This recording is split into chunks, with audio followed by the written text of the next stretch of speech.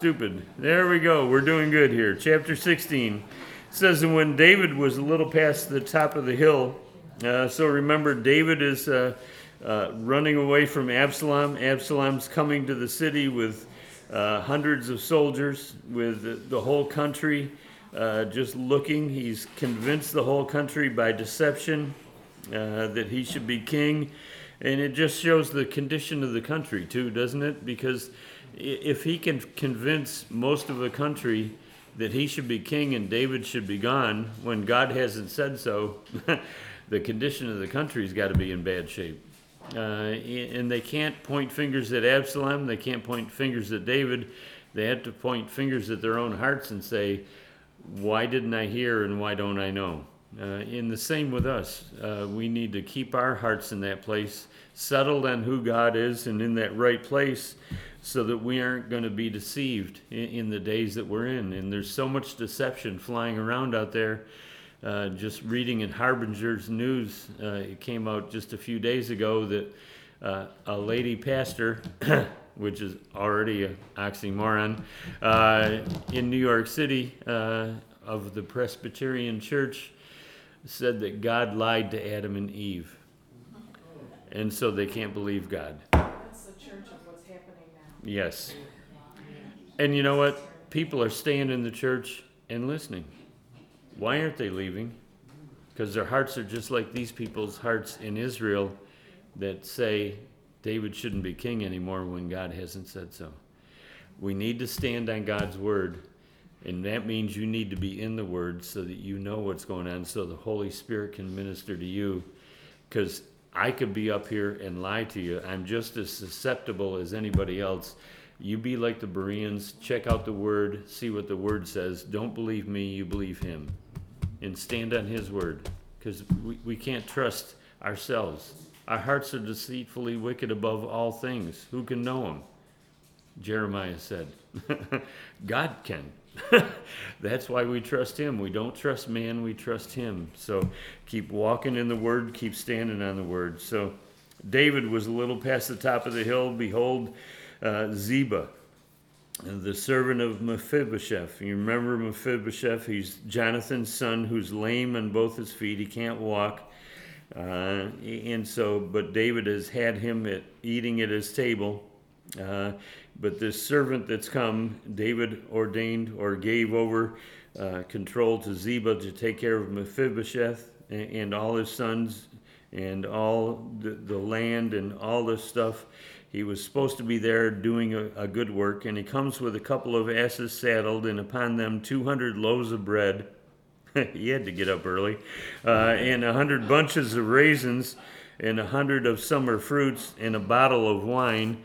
I wonder who got the wine. 1 bottle of wine for 600 men. Let's see. I'm not sure how that works. Yeah, it sounds like communion. Small cups. So the king said unto Ziba, what meanest thou by these? And Ziba said, the asses be for the king's household to ride on, because kings of Israel would ride on donkeys. They wouldn't ride on horses. They would be on donkeys. Just to show their royalty. The asses be for the king's household to ride on, the bread and the summer fruit for the young men to eat, and the wine that such as be faint in the wilderness may drink. And the king said, and where is your master's son? So he's thinking about Mephibosheth. And Ziba said unto the king, behold, he abideth at Jerusalem. For he said, today shall the house of Israel restore me the kingdom of my father. And then said the king to Ziba, behold, thine are all that pertained unto Mephibosheth. And Ziba said, I humbly beseech thee that I may find grace in your sight, my lord, O king. This guy is bad news. You've got to make sure that you're reading and you're in there, because Ziba is deceiving David, and David's not praying, he's not hearing, he's not listening, he's running. He's distracted. He's in a place, and you don't see any place where he's praying. You just see him running from Absalom, running from the destruction that's going to come, and he's not paying attention to what the Lord is saying. You're going to see it soon that he goes to worship. to get his heart right again, which is a great thing. But we've got to be careful when bad news comes to us and we're running to just put things together as much as we can, that we're taking time to meet with the Lord first, because we don't want to be deceived by the bad news that it's going to take us out, that it's going to hurt us, that it's going to destroy us. We've got to stay in that place where God can minister to us to do the right things. Even though things are awful and we're in trouble, that doesn't mean that God can't get us through. He can get us through. But if we're running and we're not looking to him, he's not going to show us the way to go. We need to know that perfect way to go, and only God knows that perfect way. And I can say it because it's here. Do I do it all the time? Ain't no way. My emotions get in the way, and I just run without even seeking the Lord sometimes. Keep your heart straight. You can't do it if you're in the world doing worldly things. That's just going to cause complete deception, and you're walking in a lie. If you're continuing in those places, you're walking in a lie, and you're not going to hear the truth. We've got to be in the Word, got to be before our God who loves us to know what the right way to go is. Sometimes even things that look right aren't going to be right. So keep your focus on who Jesus is.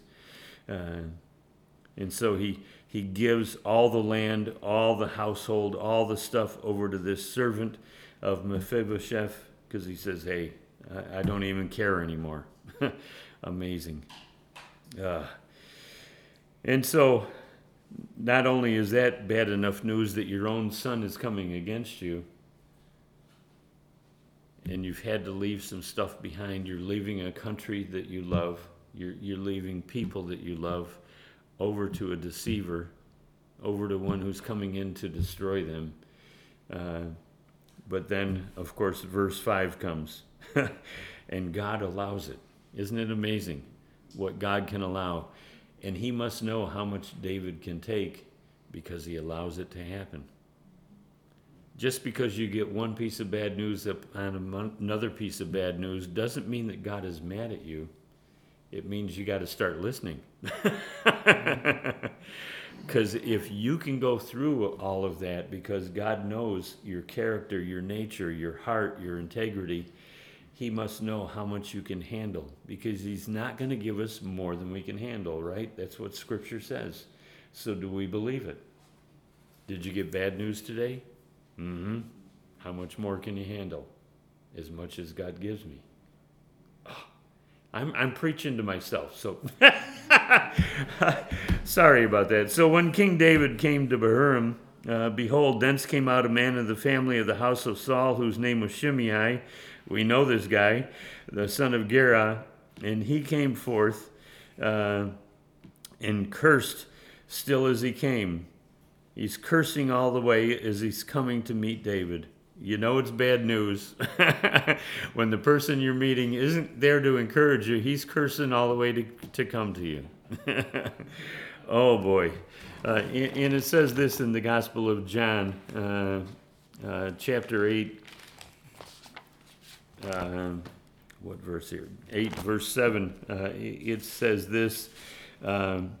So when they continued asking him, he lifted up and said unto them, he that is without sin, he that is without sin among you, let him first cast a stone at her. So we see this coming. We see what's going to happen. In verse 9, he says he picked up stones and cast them at David. And what did Jesus say to the Pharisees and those that were around him listening to him? Let him that is without sin. Remember, the woman's in adultery. She's before him. And he says, hey guys, if you want to stone her, go ahead. But you better be without sin. And what happened? They all dropped their stones because they realized we're just as much of a sinner as she is. And they left. That's amazing to me. They didn't do that with Stephen, did they? They all took big stones and came after him. But you know what's interesting too? This has got to touch David's heart. Because what happened back in 1 Samuel, chapter 17? They picked up stones and cut wood. David and Goliath. He picked up stones and he fired them at Goliath. But when God is behind it, we know the stones are going to be directed in the right way. When God isn't involved in it, the stones are going to go the wrong direction. Got to make sure if you're going to pick up a stone and throw it at somebody that God is telling you to do it. Which means what again? Get in the Word. Don't just go around picking up stones, because if that happens, we're going to stone everybody in sight. Because every one of us is going to say something wrong or stupid somewhere along the line, and that deserves to be stoned. So everybody's going to be picking up stones, hurling. Can you imagine coming to a church service? The church of the first stoning? You know, here they are, everybody's in church throwing stones at each other. Just amazing. We had, when we used to go to the castle, way back with Rochester, in the morning, the last morning of a retreat, they would give us like Egg McMuffin kind of things wrapped in aluminum foil. And me being the wonderful, holy, righteous man that I am, I would roll it up and start throwing things. And there was one lady there, her name's Virginia, and she's 94 now. She was only 70-something then. She was a young chick. But she looked at me and she said, "You hit the old lady, you die." That stopped the whole food fight, you know? It was just well, I guess I don't want to get hurt by her, so. Started the one next year. It's on her terms, I guess. So when King David came, this man Shimei comes out and he starts casting stones at David and at all the servants of a king. He must have felt pretty good of himself that he would hurl stones at the whole troop that was leaving. Wow, that's pretty bold. Also pretty stupid. And all the people and all the mighty men were on David's right hand and on his left. They were surrounding him. They were keeping him and protecting him. And thus said Shimei when he cursed, come out, you bloody man, and thou man of Belial, you man of the devil." And really, he's throwing out accusations at David that God is going to redeem. God is going to take hold of. And this man is going to be accountable for what he's speaking. Be careful what you say when you come against people. "The Lord has returned upon thee all the blood of the house of Saul, in whose stead you have reigned. And the Lord hath delivered into the kingdom into the hand of Absalom thy son. And behold, thou art taken in your mischief, because you are a bloody man." Can you imagine what the enemy is just coming at David and coming at David? Remember what the Lord said when David wanted to build a temple and he told Nathan about it? And the Lord told Nathan, you got to go back and tell David he can't build the temple because he's got blood on his hands. What is Shimei saying? You're a bloody man. We think Satan doesn't hear. We think Satan doesn't take notice of things. What is going to eat at David? I'm a bloody man. I'm a man that's caused blood on people. I'm a man that's caused murder. I'm a man that's caused divisions. And the enemy will bring those things at you. The enemy doesn't tell you things that you really don't care about. The enemy is going to tell you things that you really care about that can really affect your heart, your mind, your emotions. And the enemy comes at David. But thank goodness we've got a God that loves us, that can redeem us, that can hold on to us and keep us in spite of all those things. Oh, hang on to those things. You're a bloody man. Then said Abishai, the son of Zeruiah, to the king, why should this dead dog curse my lord the king? We've got to be careful on both sides. I'm going to defend the Lord. I'm going to go hack off somebody's ear. Remember, Peter did that with Jesus when they came to get him.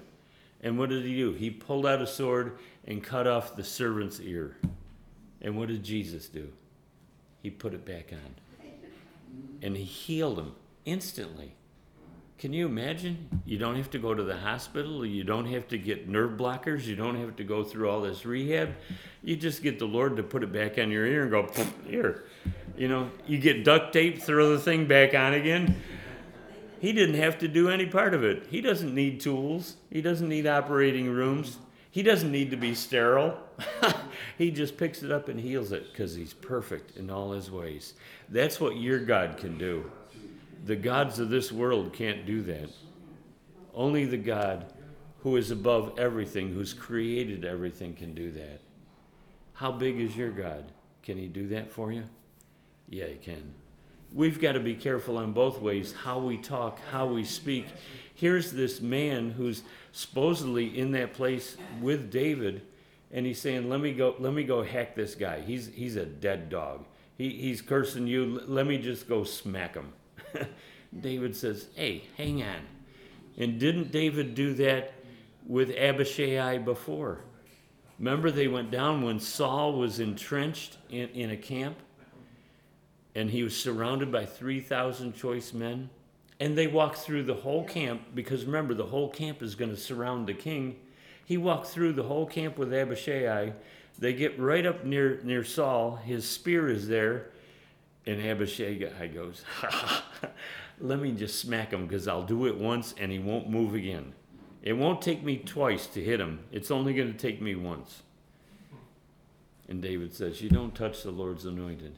Let's just take his spear and his water bottle, and we'll let him know what happened. You think the guy would learn. He goes, no, he just wants to smack people. That's his whole gift, I guess, is smacking people. I don't know. But we're surrounded by people like that. And you know what? We look at that and we go, oh, what is wrong with them? You know what? We do the same thing, don't we? Let me just smack them with my words. Let me just yell at them. Let me just get it off my chest. I deserve to be able to say something to them. No, we don't. We deserve to act like Jesus. I have my rights. No, you don't. You're a servant of the Most High God. You have no rights. He has all the rights. Lord, help us to be more like you. We're these image bearers. Lord, let me look like an image bearer. Don't let me look like the world anymore. And can you imagine God still puts up with us? And he still wants to meet with us? And he still loves us? That is just so cool. Sometimes I just stand in awe of this God that loves me so much that even in the midst of my stupidity, he still loves me. And he still takes care of me. And he still forgives me. But you know what? It should cause us to walk even more with him and towards him than away from him. That's what the whole thing is for, is to get us closer to him. And I don't know about you, but boy, we're in these days. I want to get closer to Jesus, because I don't want these days to overtake me. That's what I need, is more food in front of me. I'm in trouble. Okay, we're done. Okay, no. So he says, what have I to do you? What have I to do with you, you sons of Zeruiah? So let him curse, because the Lord has said unto him, curse David. Who shall then say, wherefore hast thou done so? If this is from the Lord, I want to be able to take it. And to me, that is such a wonderful thing, because when somebody says something to you or about you, we should always take the time. We shouldn't just automatically say, can't be true, and put up our hand. Lord, is that in my heart? Is the Holy Spirit showing them something about me that I need to know? We shouldn't just say automatically, not me. We should say, Lord, is it me? Is it I, Lord? Remember the disciples around the table when Jesus said, one of you's going to betray me this night? And they all said, is it I? Do I have that in my heart? Could I do that to you, Jesus? Oh, because we're all capable. Oh, boy. David says to Abishai and to all his servants, "Behold my son." Notice he's saying it to the whole group of people, all the people that are there. He's teaching them even as he's going. He's starting to get to a place again where maybe he's not praying, but he's thinking, and he's thinking about the Lord's mercy on his life, and he's thinking about what God can do, and he's starting to teach all the people that are around him. Remember, he's got 600 men that are in debt, that are despondent, that are discouraged. They're all manic depressives. They're all hanging around David, and he's teaching them. That's your job, David. You're king. Teach these mighty men what it is to be mighty in the things of the Lord. And he says, "Behold, my son, which came out of my bowels, seeketh my life. How much more may now this Benjamite do it? Let him alone and let him curse, for maybe the Lord has bidden him to do that." I don't know right now, but I'm going to seek the Lord and find out. We're going to find out, not so. And we're going to see what happens to Shimei, but not this chapter, the next one. Or the next few as we go on. "It may be that the Lord will look upon my affliction." Look at what he's saying. It may be that the Lord's going to look upon my affliction, and that the Lord will requite me for good for his cursing this day. He may bring me to a place of restoring me to a right place. And that should always be our heart, isn't it? Even though I'm in affliction, Lord, you minister to my heart the right thing to do and the right thing to have. Hold your place here. Go to Hebrews for a minute. Hebrews chapter 12. We got all day, so yeah.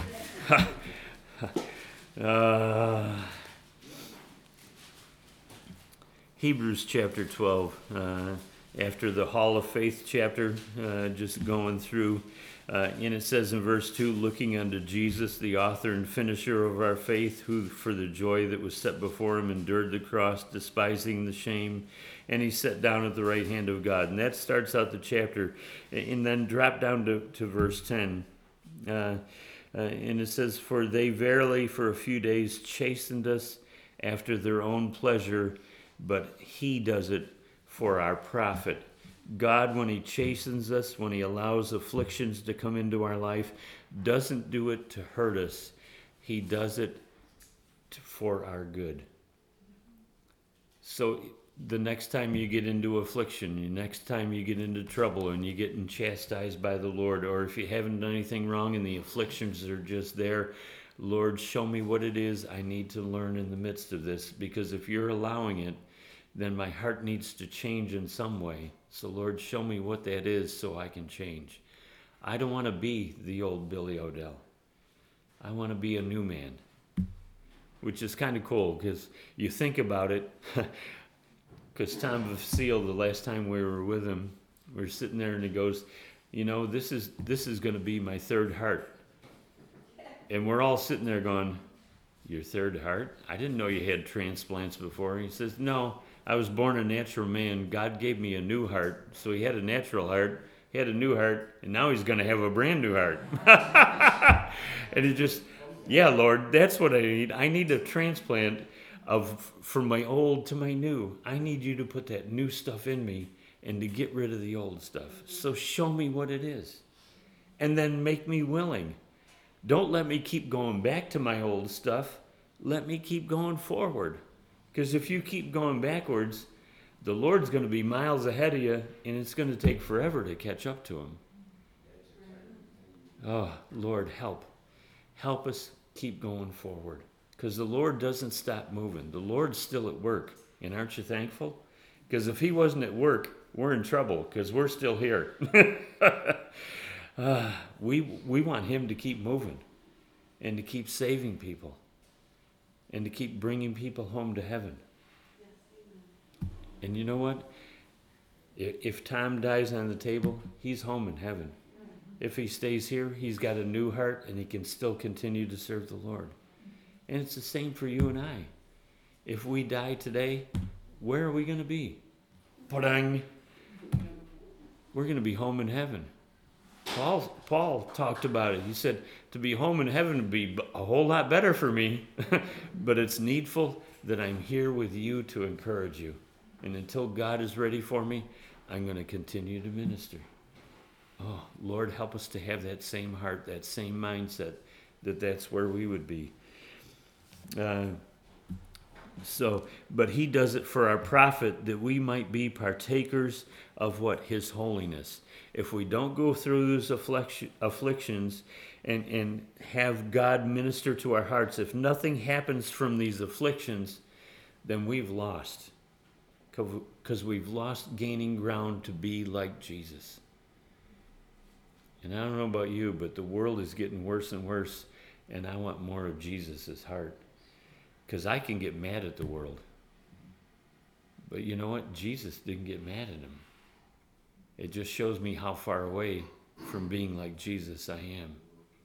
Because if I can get mad at somebody on TV or on the radio or that cuts me off on the expressway, I am a sorry state. Because if I can do that and not put Jesus in the equation, then I've lost. And I don't want to lose. And we're coming into harder days. If we can't do it now, what are we going to do when it really gets hard? If the Lord tarries, we're going to be a mess. We're either going to be at home in our own mind, cursing everybody in sight, or we're going to be in a state hospital cursing everybody in sight. We're going to be somewhere cursing everybody and not having any joy whatsoever. Lord, I want your joy. I need you. We want to be partakers of his holiness. Oh, yes. Now, no chastening for the present seems to be joyous, but grievous. To us, it seems to be grievous. Nevertheless, afterwards, look at what he says. We aren't going to enjoy it. We aren't going to seem like it's any good for us. Nevertheless, afterwards, what's going to happen? There's going to be a peace in our lives. There's going to be a peace in our hearts that we didn't have before. It's going to yield a peaceable fruit of righteousness into our lives. That's what God wants to speak into your life. Now, do you want to be out cursing everybody? Or do you want to have a peaceable fruit of righteousness that just gets you through it? Oh. It's going to yield the peaceable fruit of righteousness unto them which are exercised. You have to be exercised to get there, which means what? No pain, no gain, right? That's what all the gyms say. If there's no affliction, if there's no trouble in our life, and there's no growth in our life, if we're still going back to the same old stuff time after time after time, and there's no growth towards Jesus, then we're losing. And we're not getting exercised. We're just giving up. We're surrendering to Satan. Yeah, the flesh gets stronger, your spirit gets weaker. How good are we going to be when real trouble comes? Oh. The end result, we want to be exercised. So wherefore, in the midst of it, what does he say? Lift up your hands which hang down. Why are your hands hanging down and you're not? What happens when you lift your hands? You're worshiping, right? You're worshiping. If your hands are hanging down, God says, I don't want your hands down where you're despondent and upset because your life is the way that it is. I want your hands lifted up to praise me and thank me in the midst of it because I'm taking care of you. So lift up your hands. Isn't it sad that the Lord has to tell us, hey, you need to lift up your hands and worship in the midst of this? In the midst of your trial, in the midst of your trouble, why aren't you thanking me? Oh, and he doesn't say it like that. I say it like that because that's the way my mind thinks. Lord, if I'm not worshiping you in the midst of my trial, what good am I? What am I really doing? I'm not representing you. I'm not worshiping you. I'm not thanking you. I'm not getting the peaceable fruit of righteousness. I'm a mess inside. I'm going to have ulcers if I keep going this way. And what do I want to do with ulcers? That's no fun. Wherefore lift up the hands which hang down and the feeble knees. the feeble knees that can't walk in this life, that say, Lord, I can't do it anymore, I can't walk. And you know what? If we're supposed to be good soldiers, and you know what good soldiers do in the midst of a battle? If they get feeble knees, are they really going to be a good soldier? They aren't going to be able to shoot a gun. They aren't going to be able to focus on what the enemy's doing. They're just going to give up and surrender and get shot. Become prisoners of war and be absolutely no good for the army. Oh, I don't want you guys to become prisoners of war or to get shot with those fiery darts. I want you to hold on to that shield of faith and quench those fiery darts and to praise your God that loves you so much that he died for you. And if he can die for you, can't we live for him? Charles Spurgeon said once that affliction is the best piece of furniture in his house. I don't know if I want to say that. I'll let Spurgeon say it. So back in Samuel here, amazing. So verse 13, and as David and his men went along the way, Shimei went along on the hillside over against him and cursed as he went, and he kept throwing stones at him. And he kept casting dust upon him. Oh.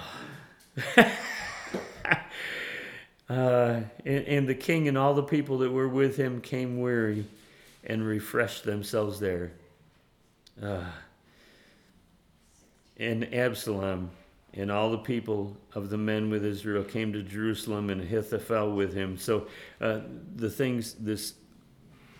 picture changes. We're now down to Absalom coming into Jerusalem from the other direction. Remember, David's going across the Kidron Valley and going through. And Absalom and all the people of the men of Israel came to Jerusalem, and Ahithophel was with him. Remember, Ahithophel was Bathsheba's grandfather.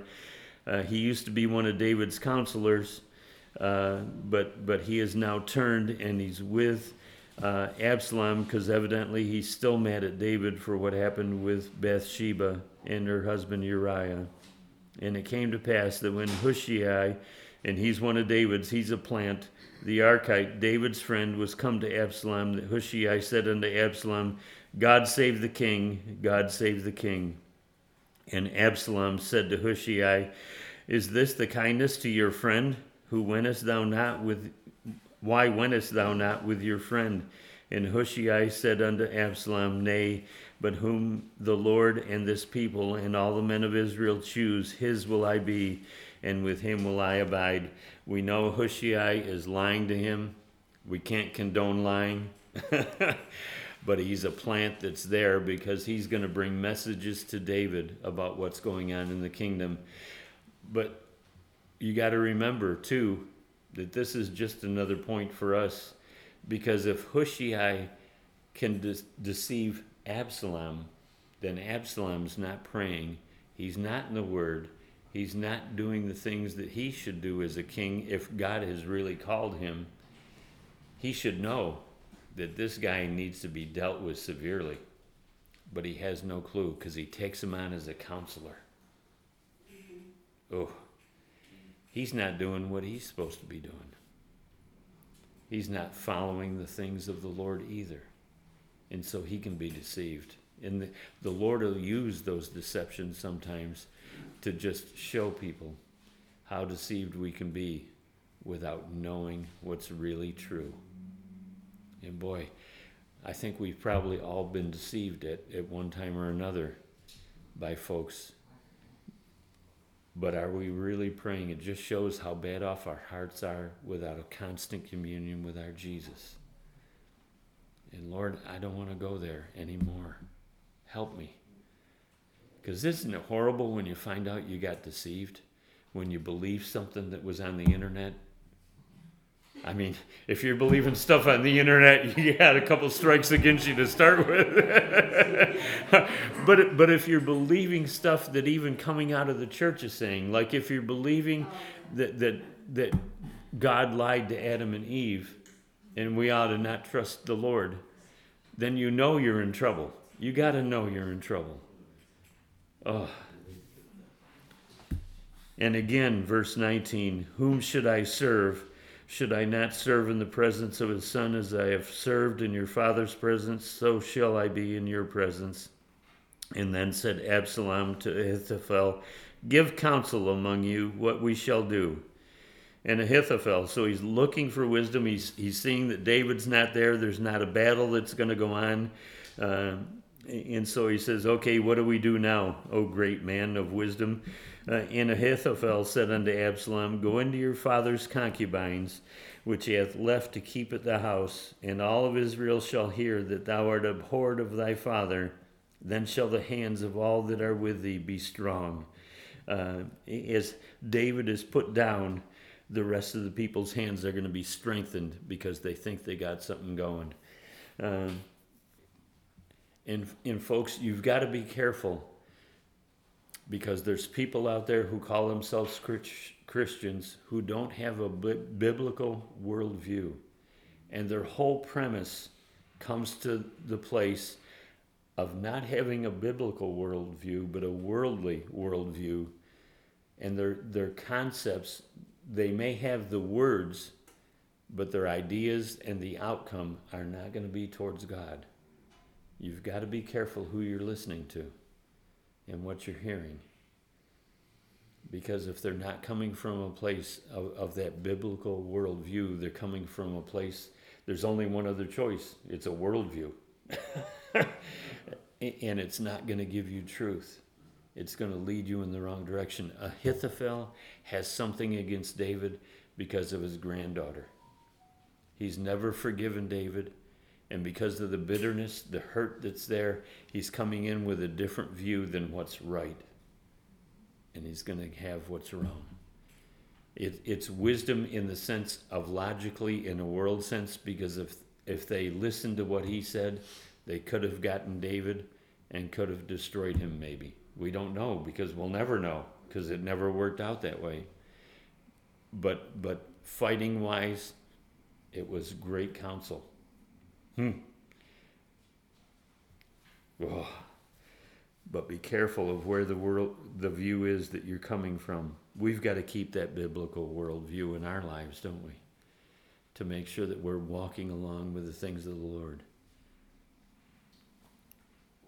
So they spread a tent, verse 22, upon the top of the house. Remember, David has left 10 concubines there.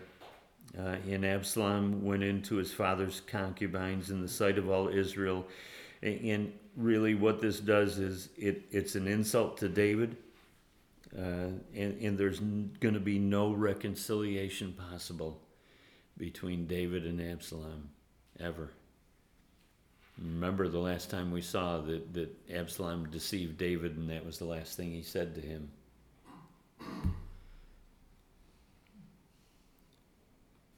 But it's also fulfillment of prophecy, because back in 2 Samuel chapter 12,